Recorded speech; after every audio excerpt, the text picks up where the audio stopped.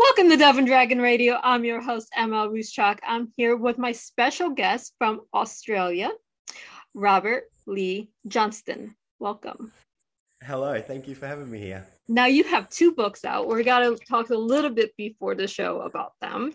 You have Tribute and Lucifer on Leave. Yes, that's right. So, which one came first? Tribute came first.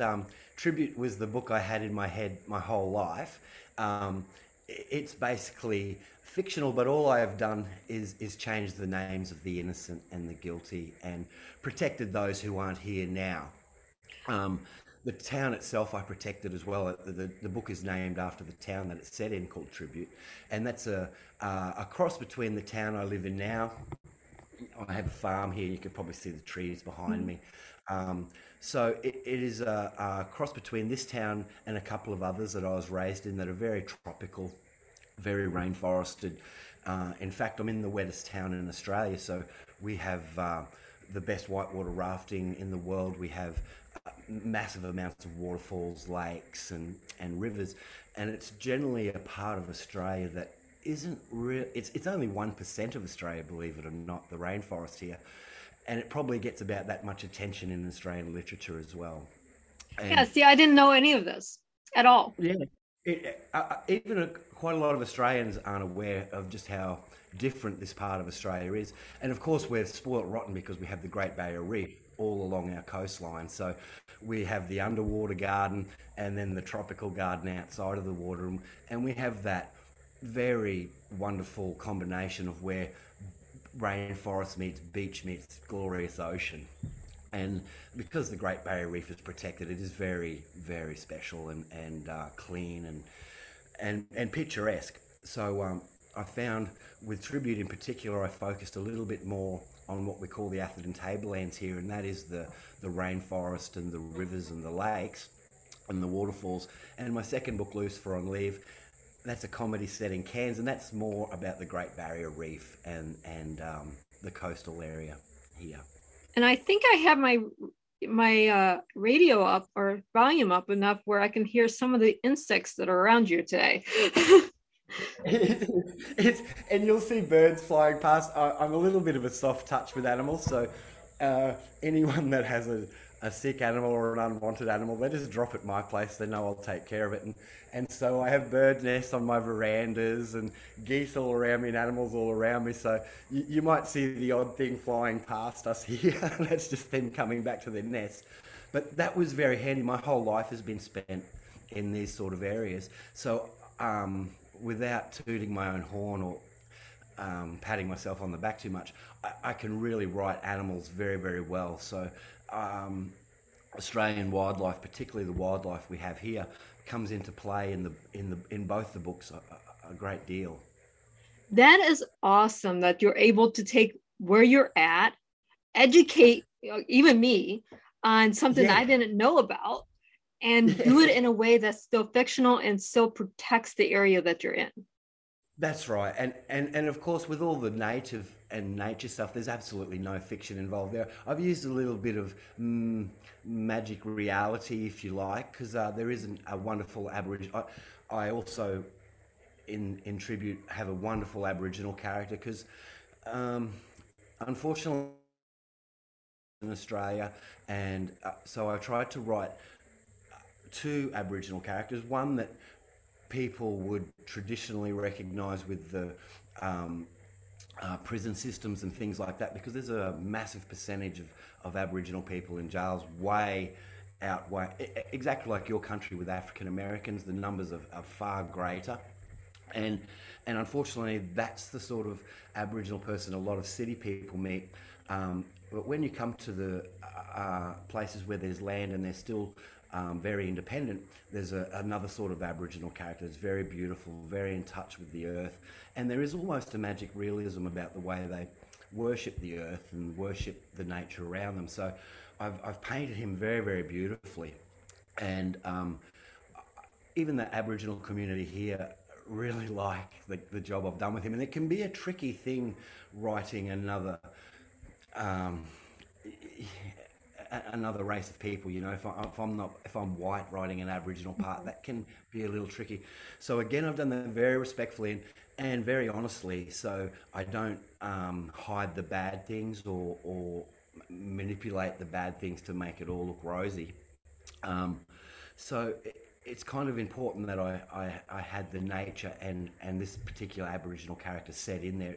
It seems to bring the nature to life a whole lot more, and with the animal connections that he has, makes it that much more believable. Well, here's the thing, with any community, you have good and evil in anything. Exactly right.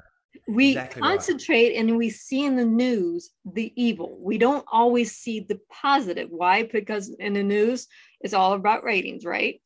So That's exactly right. when you take the good and you actually do it true to a person's nature, and then you add in everything around it, then you get in touch with everything.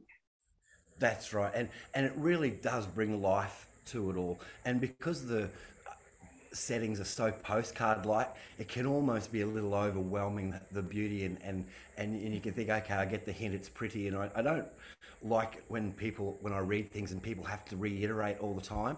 And I find he just makes it happen without me telling you how it's happening. It works really well. It's a great tool for writers, I think, using a character like that. And I should preface that by saying I do the same with the Australian white characters as well.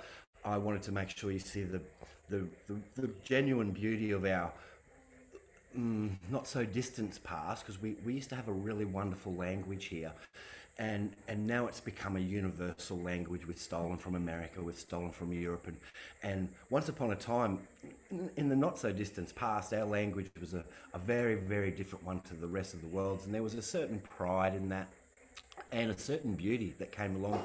There was a rhythmic writer's dream about it. And before I knew I was a writer, for some silly reason, every Australian saying that I ever heard stuck in my head like glue. I, from a young age, got the sarcasm, I got the dryness, I got the whole, and I had a really sticky mind for that. And if I'm a writer for anything, it's just by keeping these old sayings alive and our old language alive. Well, that's wonderful because we have, if you go to Ireland, it's the common language. Only 14% of Ireland speaks Irish.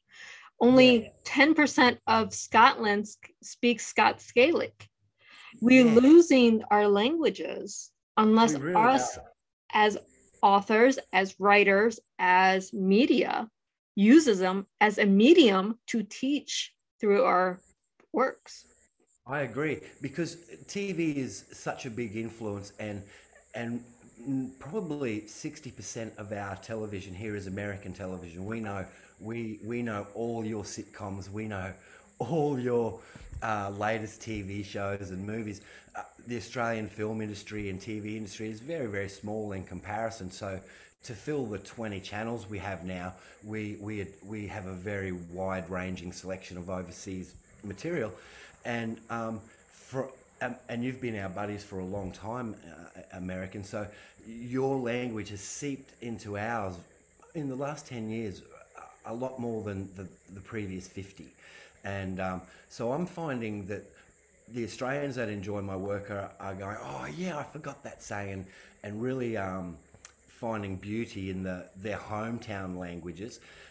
So much so that I had to put a glossary in the back, because my test readers from around the world were going, what does this mean? What does this phrase mean?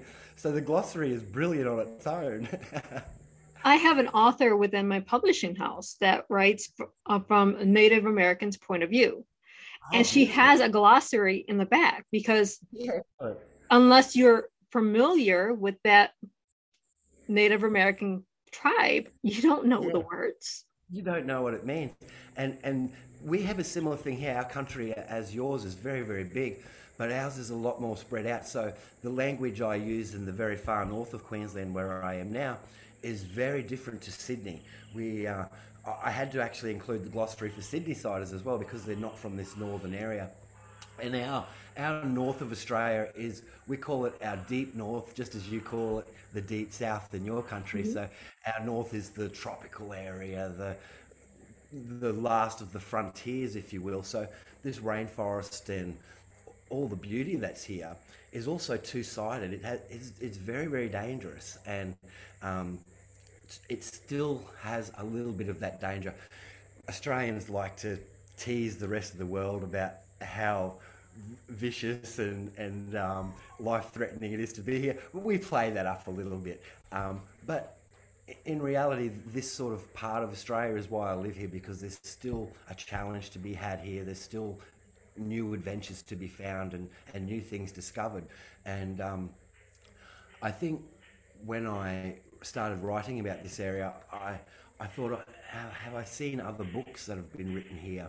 And I've seen documentaries set on the Great Barrier Reef and all this sort of stuff, of course, but nothing really touching on the lifestyle. Um, Yeah, and that's missing a lot of books. it is, and so I find between the language being very authentic and the settings, people outside of Australia are I guess because the Great Barrier Reef is a big tag as well, but people are kind of getting interested in this part of Australia, which has been fairly heavily neglected in its past. Well, it's not so much neglected, but protected. But now we're, Yeah, yeah, we're going into the last frontiers, really, if you think that's about right. it. But you still have Hmm. to be careful because you still want to protect what's there. That's right, and these are very. Uh, there's a saying that we have here that behind America, we're one day ahead and 30 years behind. So everybody really loves being 30 years behind the rest of the world. A lot of people that live here don't want the mod cons. They love that view. They love the Mhm. mountains, trees, and animals. And as they're dying off, for lack of a better word, a newer generation's coming in that's much more willing to share. So we're finding that the tourist population here has always been massive. That's what keeps this part of Australia alive. Um, but unless you're in Australia, you really don't. A lot of people don't really look into anything but the reef on this area. It is almost something so beautiful and pretty that it drags your attention away from the rest of the immediate area. And that worked well for me because I get to show everybody something new. That is wonderful because, like me, I love the seawater and stuff like this from a Yeah, yeah. distance or behind a glass. I love it behind a glass where I don't have to deal with it. Yeah, But that's right. It's a little bit safer. You don't have to worry about the crocodiles and the snakes and the spiders. well, I'm not worried about the snakes. The spiders scare me. I'm Yeah, don't like the fish very much. yeah, okay. But The crocodiles can be a little bit of a handful. yeah, but I can outrun a crocodile on land. I don't know if you can see, but just behind me, I'll just move. There's a body of water behind me, and we have two crocodiles in there. And whenever people say, what are you going to do if they chase us? I say exactly as you do. I'm going to run, but I tell them I'm going to trip you first. I only have to outrun you. Um, Yeah, but exactly. it is We can funny. outrun a crocodile on land, but we can't in water. That's right, and it's nice to be not the top of the food chains. Sometimes in our lives, I think humans, we think we are godlike. We can rule the world, and we got more power than anything. I really like living here because I get humbled by nature, and I realize I'm not the strongest here. I'm not the most dangerous. We have cassowaries that are renowned to attack people, crocodiles, and whenever I get a little bit too big-headed, I got a crocodile there to remind me my place in this world, and for me that's very humbling, and it's great for my writer's imagination too, because when I see him attack another crocodile or attack something, I can actually now translate his actions into humans, and I get to see these animals so much that I start to notice their human traits as well, and it works well with characters and having that different glimpse at life, I think. I think that does help a lot when you can take something from nature and then transform it into a human characteristic because we're all animals. We all belong to the animal kingdom. So That's there's right. certain traits that translate between, what we see on four or two legs versus what we see in humanity. That's right, and we're so protected from nature now, aren't we? I like to wear no shoes sometimes because I like to feel the grass under my feet. And I wear no shoes more than often. I have none on now. But on the farm, it's quite different. I don't have to impress anybody. But I went to Europe recently and I found no one was barefoot. And I talked to a person from Holland and I was like, and I was actually barefoot in the park. And they said, why don't you have shoes on? And I said, don't you like to feel the earth under your feet where you are and, you know, like the earth against you? And he thought about it and he said, I haven't felt grass or the earth under my feet in the last 20 years. And that's kind of a big disconnection from our planet and our, you know, where we base ourselves. For me, always being around nature, it's stuck in my head 20 years later that this person still hasn't felt. Yeah, that boggles my mind. In the wintertime when there's snow, I'll wear shoes. But other than that, I'm not wearing shoes unless I have to go into a building. Yeah, if there's people around or you have to go somewhere, that's the same thing for me. So I like this book because it's a nice connection to nature again, and Tribute also covers. It's an adults only book, not for anything triple X or porn related, but the concepts I've brought in there are very, very adult and need a mature mind. Definitely, and I can tell when I'm dealing with people who are not able to do that in my reviews and the way people respond to me. But on the other hand, the people that can persevere through the beginnings, because there's child abuse in there and child slavery and abuse by churches. And I basically tore the Band-Aid off this and I thought before writing it, how am I going to attack this book? And the only way you can do it is with pure honesty, and you can't be biased in any way, and that really offends some people.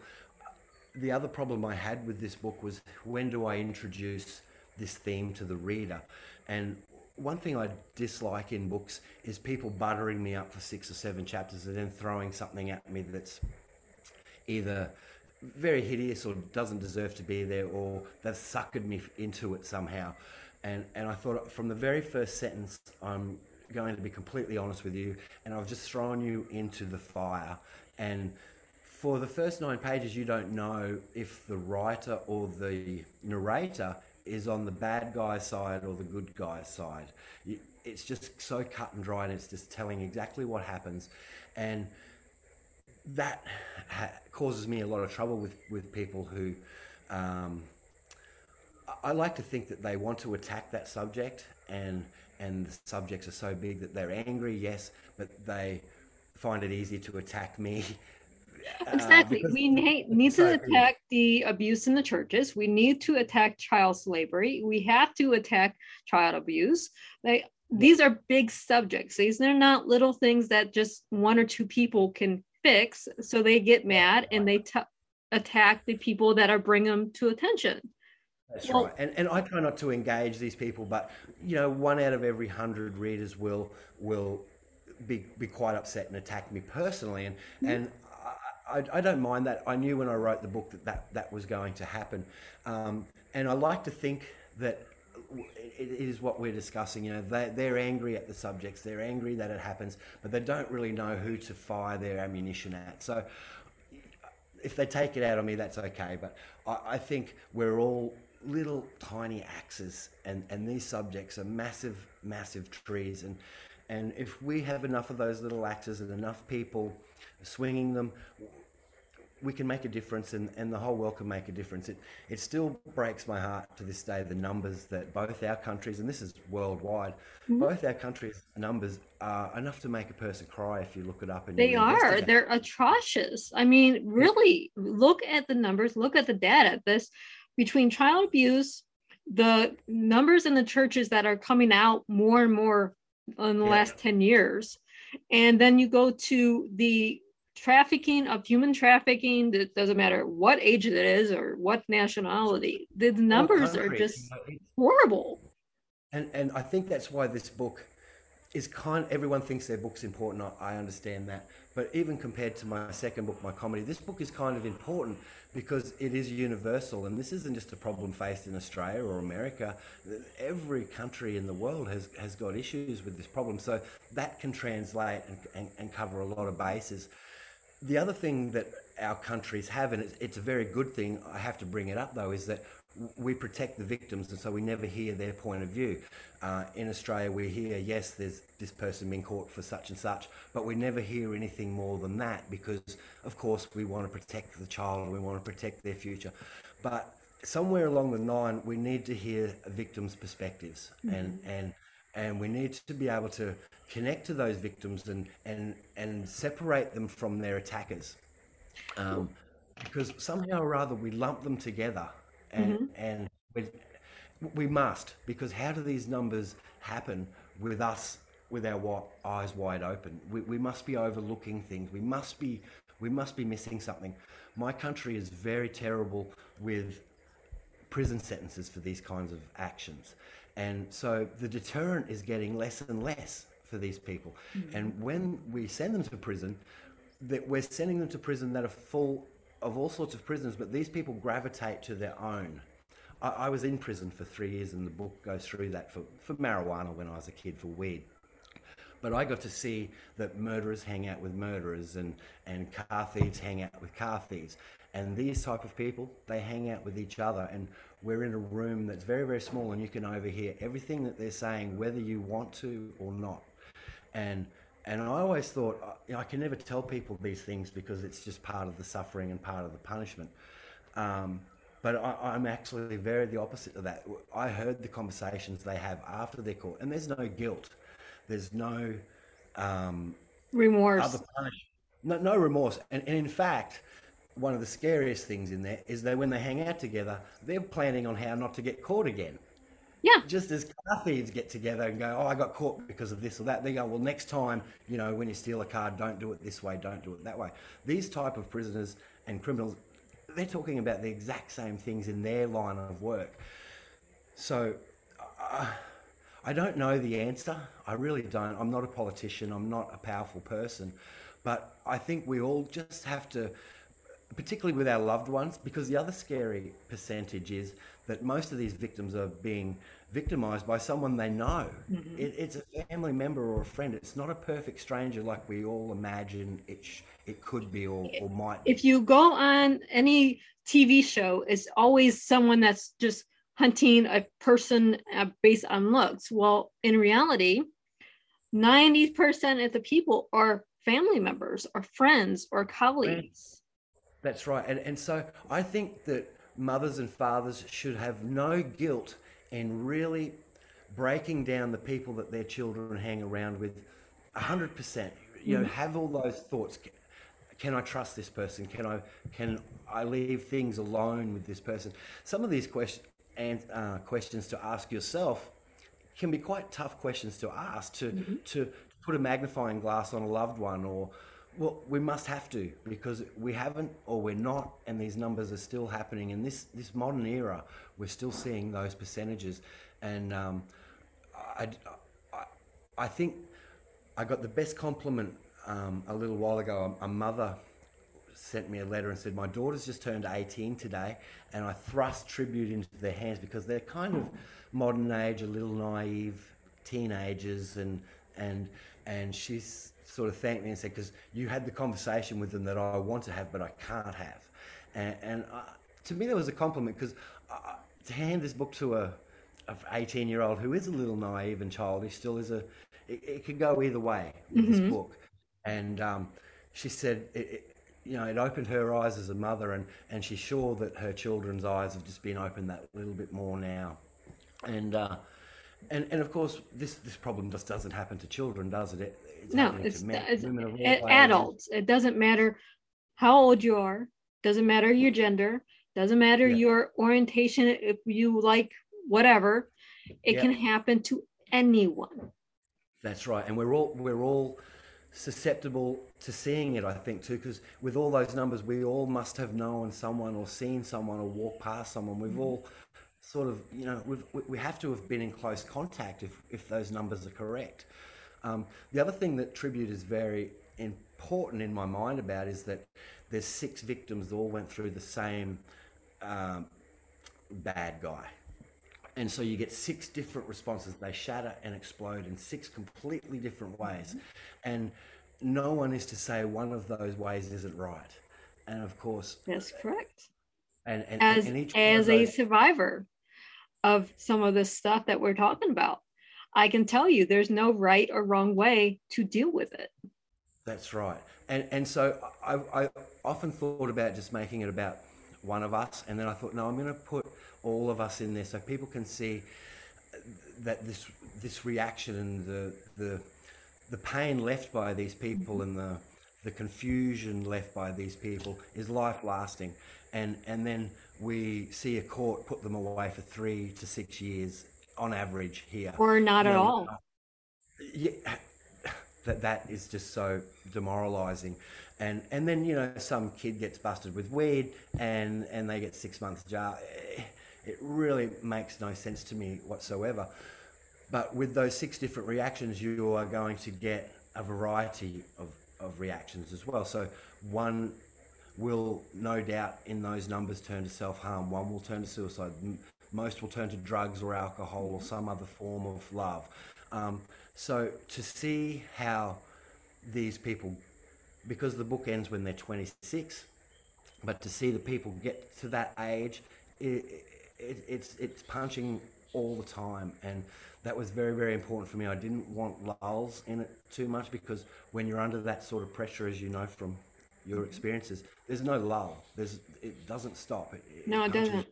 Time. It doesn't until you choose to quit being the victim and start being the survivor. When you get to that mindset, right, that's when you get the lull. Right.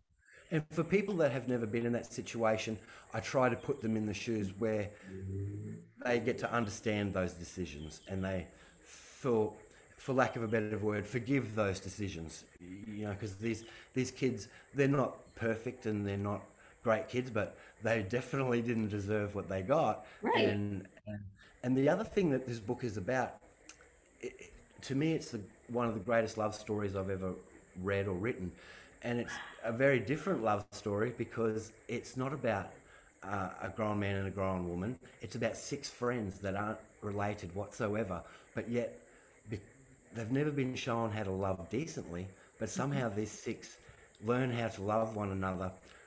And though they're not family, they probably love each other more than most families actually do. There's a lot of dysfunctional families out there. Yes. And with all that's going on around them, they shouldn't rightly know how to do that. They shouldn't rightly know how to care for one another and prepare each other for the future and have deep understanding. By rights, they should be hateful and spiteful and continuing this cycle. And so it's a story of love and the bravery of stopping this and stopping it because no one else will, because the rest of the town, these sleepy little places, can overlook these problems just as the whole world has overlooked the problems we're speaking about.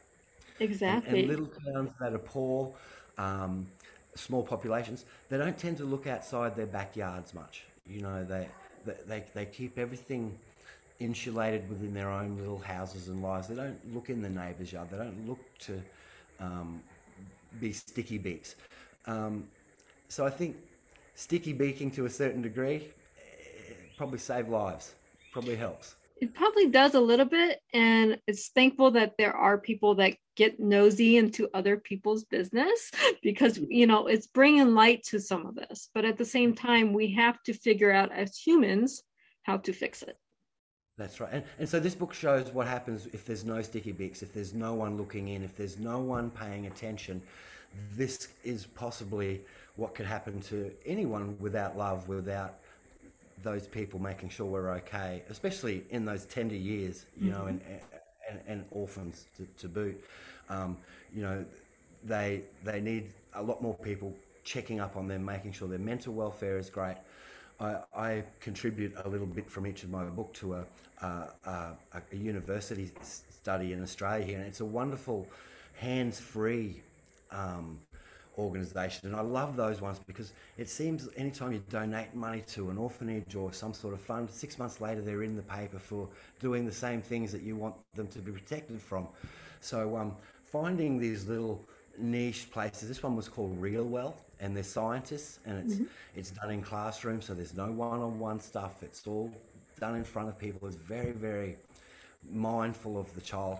And I think as the next decade comes along, we're going to see a lot more of those little niche places that are solely dedicated to the health of these children, because if the problems they're facing from it aren't dealt with in the first 5 or 6 years, the chances of them being in the criminal system is so high, and not just for petty crime either. You know, these are some damaged people that we're having out in society with no foundations and no backup plans, and these little organisations like Real Well are really trying to jump on these problems early, diagnose anything that's been left over early, and work through that as fast as possible, which I think is much better than silence.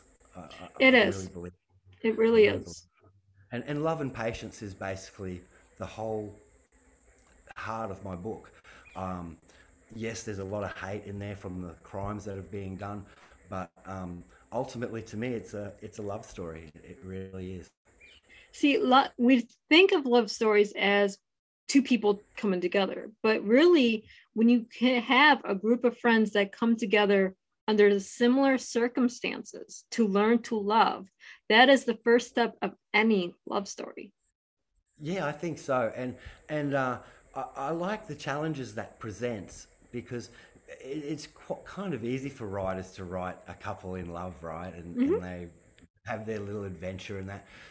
To have boundaries and friendships, sometimes all those boundaries get tested, just as in any relationship. So one's bound to fall in love with the other at one point, and it's all complicated, and what's going on here, and you know, they, like sisters and brothers, they can hate each other's guts with passions at times, but still have that core, you know, central forgiveness there. And I really had fun with the 6 personalities, and because I knew all these people, I didn't have to branch far from the truth, and 1 or 2 are still alive, and I got their permission to write their characters, and I knew I'd done well when one of them rang me, and he's not a reader, and he said, "You've immortalized me forever."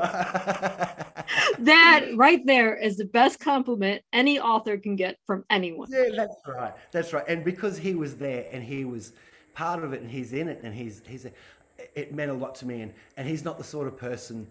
And this is another dangerous thing for writers, isn't it? Who you hand your work to, because most people will tell you it's great, no matter if it's garbage. The worst writing I've ever. Yeah, and so before I sent it to my friends, I thought, if I'm going to do this, because I'm very badly educated, I left school at 14. We have English in our schools and maths, but then the dumb one is general English and general maths, and I used to fail those every year, and just not very smart at school. So when I wrote it, I picked the harshest editor in Australia and book critic, and I sent it to him first. And I was expecting to get a letter back saying, go back to school, learn to, you know, put punctuation and things like that.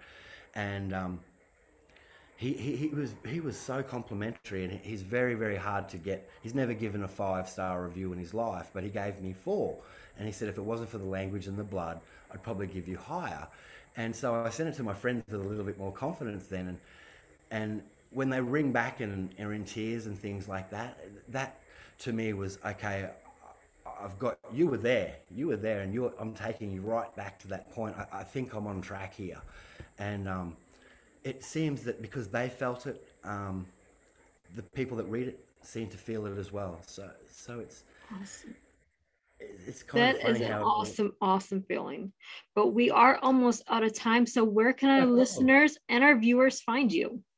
Well, I'm all over Amazon. Robert Lee Johnston, of course, is my name, and Lucifer on Leave and Tribute are both there. Lucifer on Leave is also an audiobook. I got a bloke, we call them a man, from the area that the book is set. So it's got the authentic accent and all the words said as they should be, and that just took me to international bestseller recently. So it seems to be awesome. Again, I think the authenticity is carrying He, through. And tribute is in the hands of Scott Rudin at the moment. He's a producer who made No Country for Old Man and Zoolander. I'm He's familiar in with his work. he's in a little bit of trouble at the moment. He's kind of person non grata, but he is keen to make tribute into a movie. So the screenplay's all been read. I wrote the screenplay for him, and we're sort of going full steam ahead with that. And we just seem to be getting out there step by step every year, a little bit more and a little bit deeper. So all the usual sort of channels to get a book is where I'm at. Awesome. Well, it's such a wonderful time talking to you, and thank you so much for being with us today. Thank you so much, Melissa. That was awesome fun, and I had a great time. And for all of our listeners and our viewers, happy reading.